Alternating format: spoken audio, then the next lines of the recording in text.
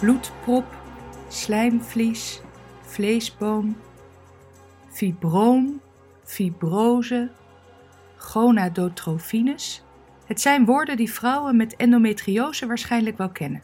Ik ben Lisette Hamming en ik ben door Libresse gevraagd om 2 podcasts te maken over endometriose. Endometriose. Ik had er nog nooit van gehoord. Ik googelde het en je wordt er niet meteen blij van. Endometriose is weefsel dat op baarmoederslijmvlies lijkt, maar op plekken buiten de baarmoeder zit.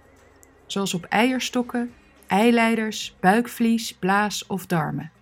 Lees ik op thuisarts.nl.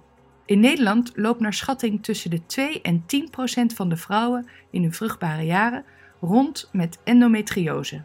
Dat is best veel. Ik ga op onderzoek uit. Ik vraag ervaringsdeskundige en radio-dj bij 3FM, Angelique Houtveen, hoe zij erachter kwam dat ze endometriose heeft. Ja, hij loopt. Ja, top. En ik vraag hoogleraar en gynaecoloog Velja Mijatovic, hoofd van het endometriosecentrum van het Amsterdam UMC, wat endometriose nou precies is en hoe het behandeld kan worden. Nou, wat ik nodig heb is eerlijkheid, openheid en vertrouwen. Maar eerst een zeer gemeende en voor mij en de anderen die je in deze podcast zult horen, belangrijke disclaimer. Iedereen die ik heb geïnterviewd heeft bijgedragen zonder daarvoor betaald te krijgen. En Libresse heeft zich niet met de inhoud bemoeid. Oké, wacht. Voordat ik Angelique en gynaecoloog Mijatovic opzoek, vraag ik om hulp. Want hoe doe je dat? Praten over onderwerpen waar niet veel en graag over gepraat wordt. Voor mijn werk als onderzoeksjournalist zit ik meestal veilig, schrijvend achter mijn computer en onderzoek ik stoffige overheidsprocessen. Praten over bloedproppen, slijmvlies en vleesbomen is andere koek. Bovendien moeten de vrouwen die ik spreek bereid zijn om hun antwoorden op mijn vragen op te laten nemen. Ik bel een collega-journalist die veel ervaring heeft met het maken van verhalen voor de radio. Ook nog eens over verkrachtingen en andere trauma's. Ja, zegt ze, het is raar dat wij als journalisten hierin niet getraind worden. Het zijn getuigenissen van de meest bizarre gebeurtenissen die we wel willen onderzoeken. Gebeurtenissen die heftig, pijnlijk en persoonlijk zijn. Ze gaf 2 tips. Vraag wat je echt wil weten en, juist omdat ik naar privé-informatie ga vragen, leg uit waarom je het wil weten. Je laat daarmee zien dat je snapt dat het voor iemand niet makkelijk is om hierover te praten. En je geeft de controle en dat voelt veiliger, want de ander kan daarmee zijn of haar eigen afweging maken. Wil ik dit wel of niet vertellen? En staat vervolgens daar ook echt achter. Vaak is het antwoord toch ja, voegde ze er nog aan toe, want de reden dat ze meedoen is meestal om anderen te helpen. Dat is het doel. Dus linksom of rechtsom krijg ik bij deze podcast te maken met schaamte. Als ik vraag wat ik echt wil weten, loop ik tegen mijn eigen schaamte op. En als ik uitleg waarom ik het wil weten, help ik de ander over zijn of haar schaamte heen te komen. Ik besluit om langs te gaan bij Eva, psycholoog, sinds kort in opleiding tot seksuoloog en een vriendin via via. Zij weet vast wel meer van schaamte af. Fiets geparkeerd op de Prinsengracht in Amsterdam. Het is een stralende dag. Een goede dag om het over schaamte te hebben. Even kijken waar het moet zijn. Hey, kom erin! Fijn dat ik even bij je langs mag komen om te praten over schaamte. Want ik maak 2 podcasts over endometriose en ik ken schaamte wel bij mezelf van binnenuit. Maar ik weet eigenlijk helemaal niet wat schaamte is. Schaamte is eigenlijk een hele kwetsbare, vaak nare emotie die wordt opgeroepen als je niet aan je eigen norm voldoet of aan de norm die door de maatschappij is opgelegd. En wat het nare aan schaamte is dat het vaak heel erg eenzaam is. Omdat je het niet wil delen, omdat je je dus schaamt. Waardoor dat gevoel vaak ook alleen nog maar groter wordt. En wat raad jij mensen aan om die schaamte te... Ik weet niet of het overwinnen is of mee leren leven. Wat zijn tips die jij geeft? Nou ja, wat het meest helpend is in eerste instantie psycho-educatie over het onderwerp. Want vaak schamen mensen zich over een onderwerp wat eigenlijk relatief normaal kan zijn. Dus het helpt heel erg om het bespreekbaar te maken dat heel veel mensen dit gevoel herkennen of bij dit probleem die gevoelens ervaren. Waardoor je dus niet het gevoel hebt dat je alleen staat. Dat neemt al een last weg. Kijk, waarschijnlijk als je je schaamt voor iets, hebben meerdere mensen ervaren dit op dezelfde manier. Hè? Dus wat daarin het prettigste is, op zoek gaan naar mensen met wie je hetzelfde kan delen. Hè? En als je het deelt, dan vind je erkenning en dan voel je je erkend. En dan voel je eigenlijk gelijk al verlichting.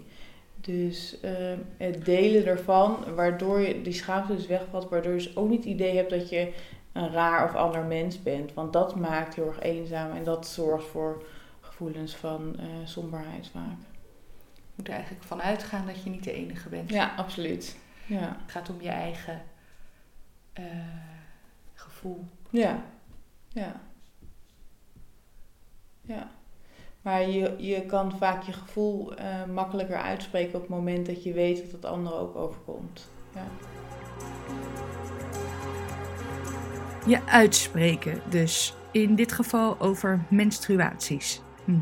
Ik praat daar ook niet echt makkelijk over, geloof ik. Maar ik heb er dan ook geen aanleiding voor gehad. Ofwel, hoe weet je eigenlijk of je menstruatie normaal is als je er niet over praat? Het jaar na de geboorte van mijn dochter, 4 jaar geleden, ben ik echt wel opvallend heftiger ongesteld geweest. Maar ja, wat is heftig? Mijn vraag is dus eigenlijk, hoe weet je nou of je menstruatie te heftig is? Of dat de hevigheid en de pijn erbij horen? Ik vraag het gynaecoloog Mijatovic. We zitten in een spreekkamer van het ziekenhuis. In de regel is het zo dus dat het heel lastig is om te onderscheiden van wat is nou eigenlijk natuurlijk. Dus wat hoort bij een natuurlijke menstruatie en wat is ziekelijk? Wat kan horen bij een ziektebeeld endometriose? Allebei kunnen ze gepaard gaan met pijn tijdens de ongesteldheid. De mate van bloedverlies zegt daar niet zo heel veel over. De huisarts zou daar dus met zo iemand die zo'n klacht heeft, in eerste instantie moeten proberen te beoordelen van in welke mate zou dat kunnen passen bij een ziektebeeld. Dus de huisarts kan niet zien of je endometriose hebt. De diagnose wordt in Nederland zelden bij de huisarts gesteld. Hij kan hoogstens worden vermoed. Maar de diagnose wordt meestal toch in het ziekenhuis gesteld. Oké, via de huisarts word ik dan doorverwezen naar een gynaecoloog. Zoals gynaecoloog Mijatovic. Nou is het zo dat in Nederland een huisarts op verschillende manieren kan verwijzen. Hangt er een beetje vanaf hoe hij het probleem inschat, hoe ernstig hij het probleem inschat en wat de regionale mogelijkheden zijn. Hij kan gewoon verwijzen naar een regionaal ziekenhuis, naar een gynaecoloog waarmee hij of zij samenwerkt. En dat kan in heel veel gevallen een prima eerste stap zijn om de diagnose wat zekerder te stellen. Deze algemene gynaecologen kunnen heel goed al de diagnose visualiseren middels scans of middels echo's en hun eigen gynaecologisch onderzoek. En als het nodig is, kan een huisarts ook direct verwijzen naar een superspecialist, zoals ik bijvoorbeeld, die zich al jarenlang bezighoudt met het ziektebeeld. Die werkt in een team van mensen die zich daar ook mee te maken hebben. En dat zijn patiënten vaak met ernstige ziektebeelden waarbij verschillende organen zijn aangetast. Waarbij je dus ook een samenwerking nodig hebt met verschillende specialisten. Zoals bijvoorbeeld een darmchirurg of een uroloog of een longchirurg. En dat zijn dus de centra in Nederland. En op dit moment zijn we bezig met een systeem van centralisatie van zorg. Waarbij je dus steeds inzichtelijker wordt wie welke zorg op endometriose vlak aanbiedt. En waar je eventueel terecht kan als je een bepaald soort probleem hebt met endometriose. Ik ga langs bij Angelique Houtveen, radio-dj bij 3FM. Zij ontdekte 3 jaar geleden dat ze endometriose heeft. Onderweg naar haar toe herinner ik me dat zij aan het glazen huis heeft meegedaan. De diagnose was toen nog niet gesteld. Dit was in 2017. Angelique was toen 31. Het was voor het eerst in 8 jaar dat er weer eens een vrouw in het glazen huis zat. Ach, wat doet dat ertoe?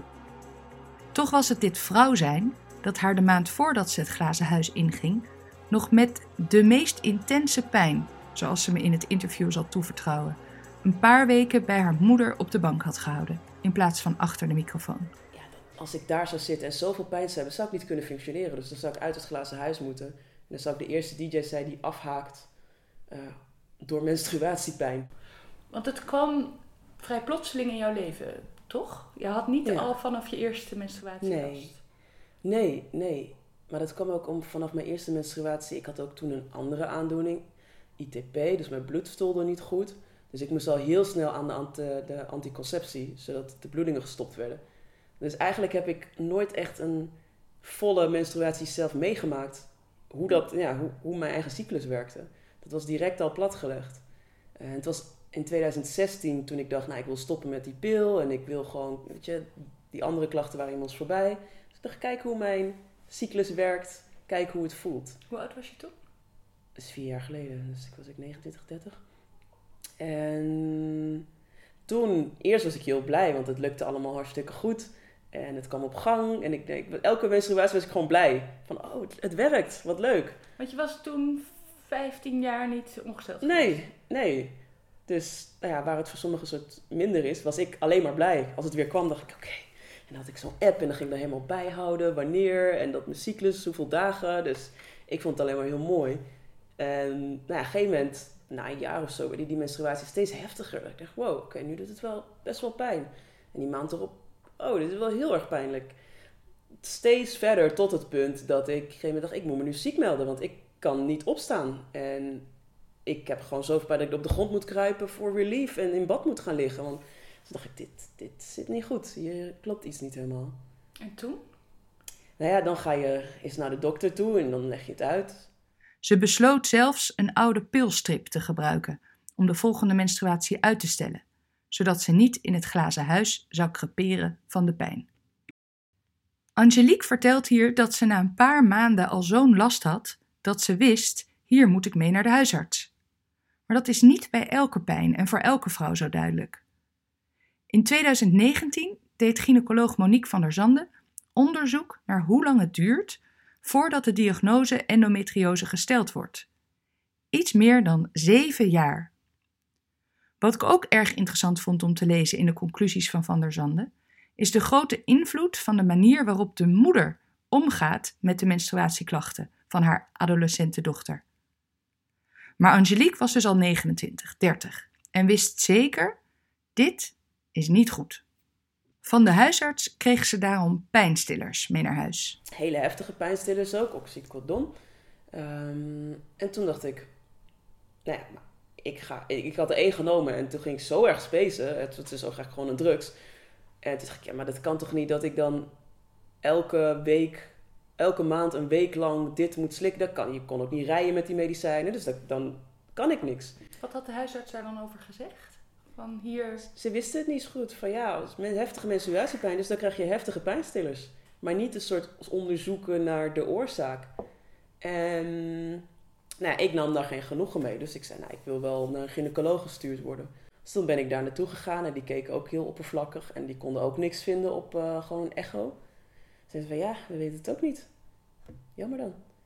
Dus... En hoeveel maanden was je er toen al zodanig mee aan het lopen dat het je beperkte? Op dit punt, waar ik nu ben, is het ongeveer een half jaar. En op een gegeven moment kwamen er ook klachten bij dat tijdens, als ik moest plassen, deed ook pijn. En toen dacht ik, misschien is daar een verband tussen. Dus weer naar de huisarts toe. En Zodoende kwam Angelique bij een uroloog terecht. En toen haar nierfunctie hard achteruit ging, bracht ze ter sprake dat ze ook bij een gynaecoloog was geweest, omdat haar menstruaties steeds pijnlijker werden. Ik moest echt zelf een beetje gaan onderzoeken en dat aan hen uitleggen. En toen zei hij, dat zou best wel kunnen. En gelukkig was het een hele goede uroloog die toen echt verder heeft gekeken van we moeten een MRI-scan maken. En daarop kwam pas zichtbaar van hier klopt iets toch niet. Dus ja, het is endometriose. Heb je toen nog wel eens gedacht, als ik dit eerder had ontdekt, of als ze dit eerder hadden ontdekt, dan was er misschien nog wat aan te doen geweest? Of speelt dat niet met endometriose? Ik denk het niet. Het kan natuurlijk steeds erger worden, maar dat ging niet per se door mijn gedachten. Maar het ging wel door mijn gedachten dat ik dacht, ik heb wel een jaar lang, meer dan een jaar van mijn leven nu, heel veel pijn gehad, heel veel moeten verzuimen op werk. Terwijl dit eerder ontdekt had kunnen worden en misschien behandeld had kunnen worden. Volgens het onderzoek van Van der Zande zit het grootste deel van de diagnostic delay, de vertraging bij het stellen van de diagnose endometriose, bij de huisarts. Maar door Angelique haar assertiviteit kwam ze via de huisarts, een gynaecoloog en een uroloog dan uiteindelijk toch bij een andere gynaecoloog terecht die de diagnose kon stellen, waardoor de endometriose behandeld kon worden. Kon het behandeld worden? Nou ja, in die zin dat ik dus weer aan de anticonceptie moest. Dus ik was net gestopt, maar ik moest weer terug. En dat zorgde ervoor dat mijn menstruatie dus gestopt werd en dat ik niet meer die intense pijnklachten had. Ik had wel allemaal nog andere kwaaltjes, dat bij mijn nieren liep nog en allemaal andere dingen. Maar niet meer elke maand die hele heftige pijn. Dus daardoor werd het weer een beetje leefbaar. Nou, klaar? Nee, niet. Had mooi geweest. Ja, A, ik dacht, ik wil niet mijn hele leven aan anticonceptie zitten. En B, ze zeiden ook, je moet wel geopereerd worden. Want het zat dus bij mijn urineleider, klemde het dicht. En het was gewoon, elke menstruatie, hoe langer daar zat, hoe harder mijn nieren achteruit gingen.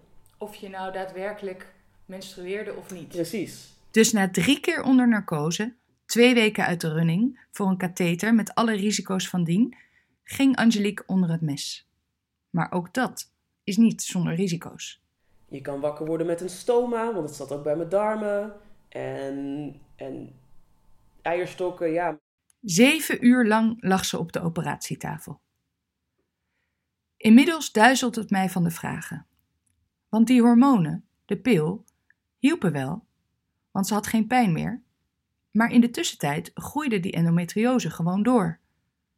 Wat deden de hormonen dan wel, als ze de groei niet konden remmen? Ik pak de beschrijving van thuisarts.nl er nog eens bij. Endometriose is weefsel dat op baarmoederslijmvlies lijkt, maar op plekken buiten de baarmoeder zit, zoals op eierstokken, eileiders, buikvlies, blaas of darmen. Dan staat er: de verdwaalde stukjes op baarmoederslijmvlies lijkend weefsel doen mee met de menstruatie. In de stukjes weefsel ontstaat tijdens de menstruatie een reactie die flinke pijn kan geven. Ik vraag gynaecoloog Mijatovic wat hiermee bedoeld wordt en hij legt me uit dat de stukjes verdwaalde weefsel buiten de baarmoeder ook nog gewoon op die maandelijkse schommelingen van hormonen reageren. Maar waarom doet dat dan pijn? Het is best wel een ingewikkeld verhaal hoe dan die endometriose te werk gaat. Je moet het zien als een soort ontsteking. De pijn die je voelt is vergelijkbaar met een pijn die je voelt als je bijvoorbeeld een wondje hebt wat ontstoken raakt door bijvoorbeeld bacteriën. Een soortgelijke ontsteking vindt dan ook plaats rondom endometriose. En die ontsteking die zorgt ervoor dat je pijn gaat voelen.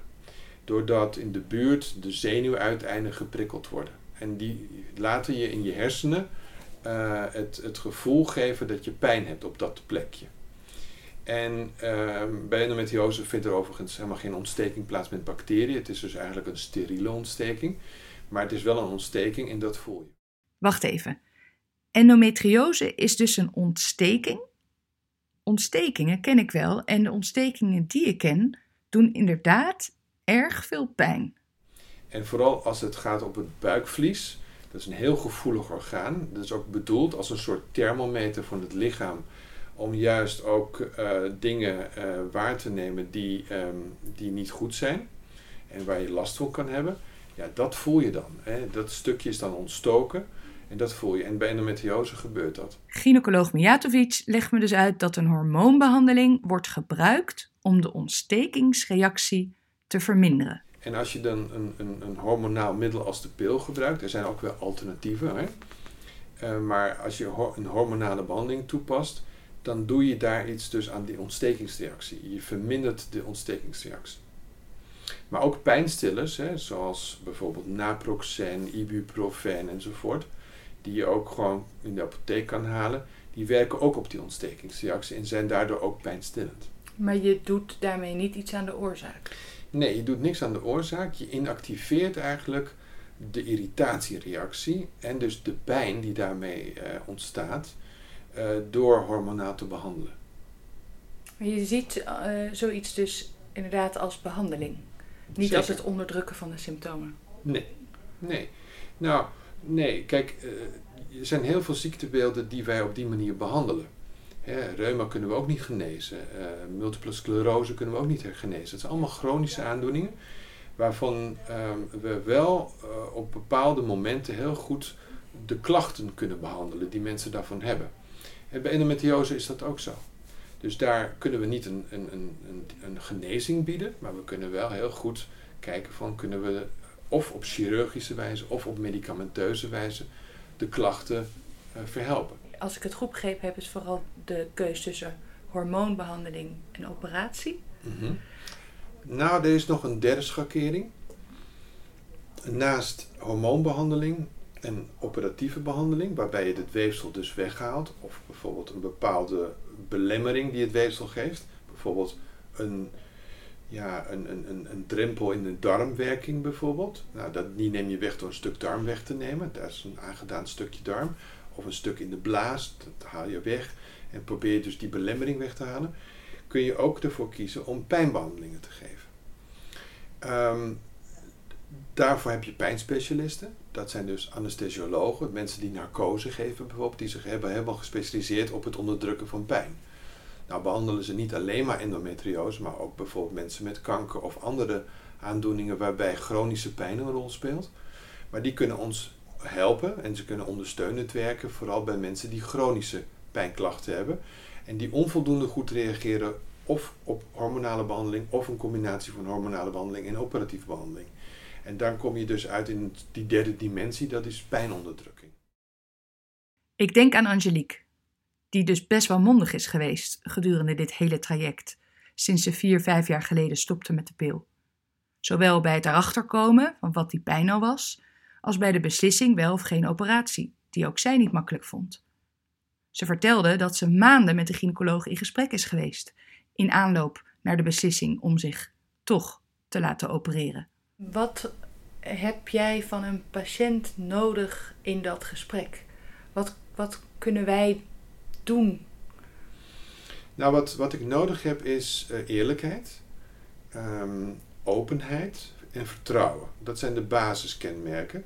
In dat gesprek bespreken we de klachten.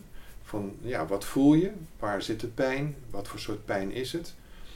Tegenwoordig proberen we ook de pijn te graderen op een schaal van bijvoorbeeld 0 tot 10. Om inzicht te krijgen in hoe erg is de pijn.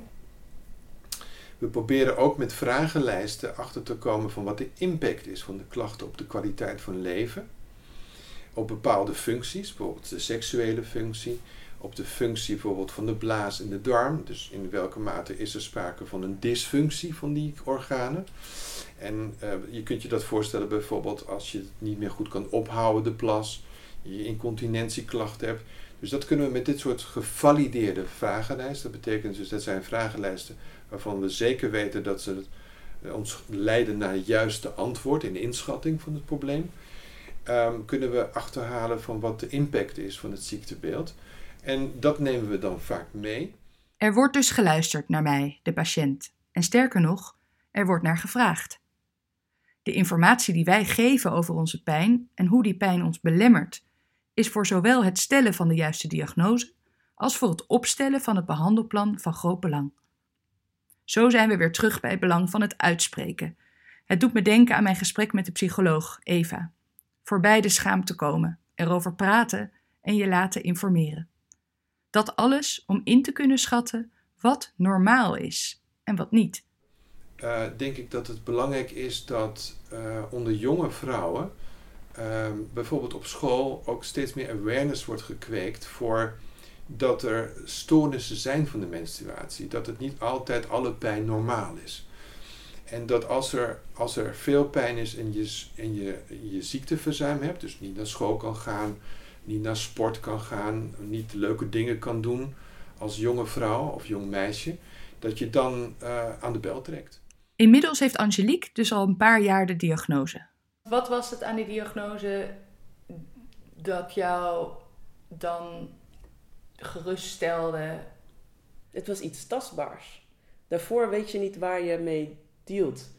Ergens speelde ook nog het idee van, misschien stel ik me wel aan. Deze pijn is wel heftig, maar ja, misschien is het wel bij meer mensen. Ik moet gewoon normaal doen. Dat gevoel kan je nog ergens hebben van, ja, zit dit allemaal in mijn hoofd misschien? En dan opeens zie je die MRI-scan en je ziet letterlijk wat er aan de hand is. En dan is dat een soort zekerheid van, oh, ik stel me niet aan, er is echt wezenlijk iets aan de hand. Dus dan voelt dat ook makkelijker praten of zo. Zo zijn we weer terug bij het belang van het uitspreken. Het doet me denken aan mijn gesprek met de psycholoog Eva. Voorbij de schaamte komen, erover praten en je laten informeren. Dat alles om in te kunnen schatten wat normaal is en wat niet. De tweede podcast over endometriose gaat over het omgaan met endometriose. Je hoort wat de gynaecoloog vindt van praten met je baarmoeder en hoe werkgevers en bedpartners reageren als je met een baarmoederaandoening aankomt. Ik mag met de psycholoog van een endometriosepatiënt praten en ook in 2020 is onderzoek naar baarmoederaandoeningen nog steeds een ondergeschoven kindje. Terwijl de pijn vele wegen kent, soms zelfs als de oorzaak al lang is weggehaald. Er is nog een hoop werk aan de winkel.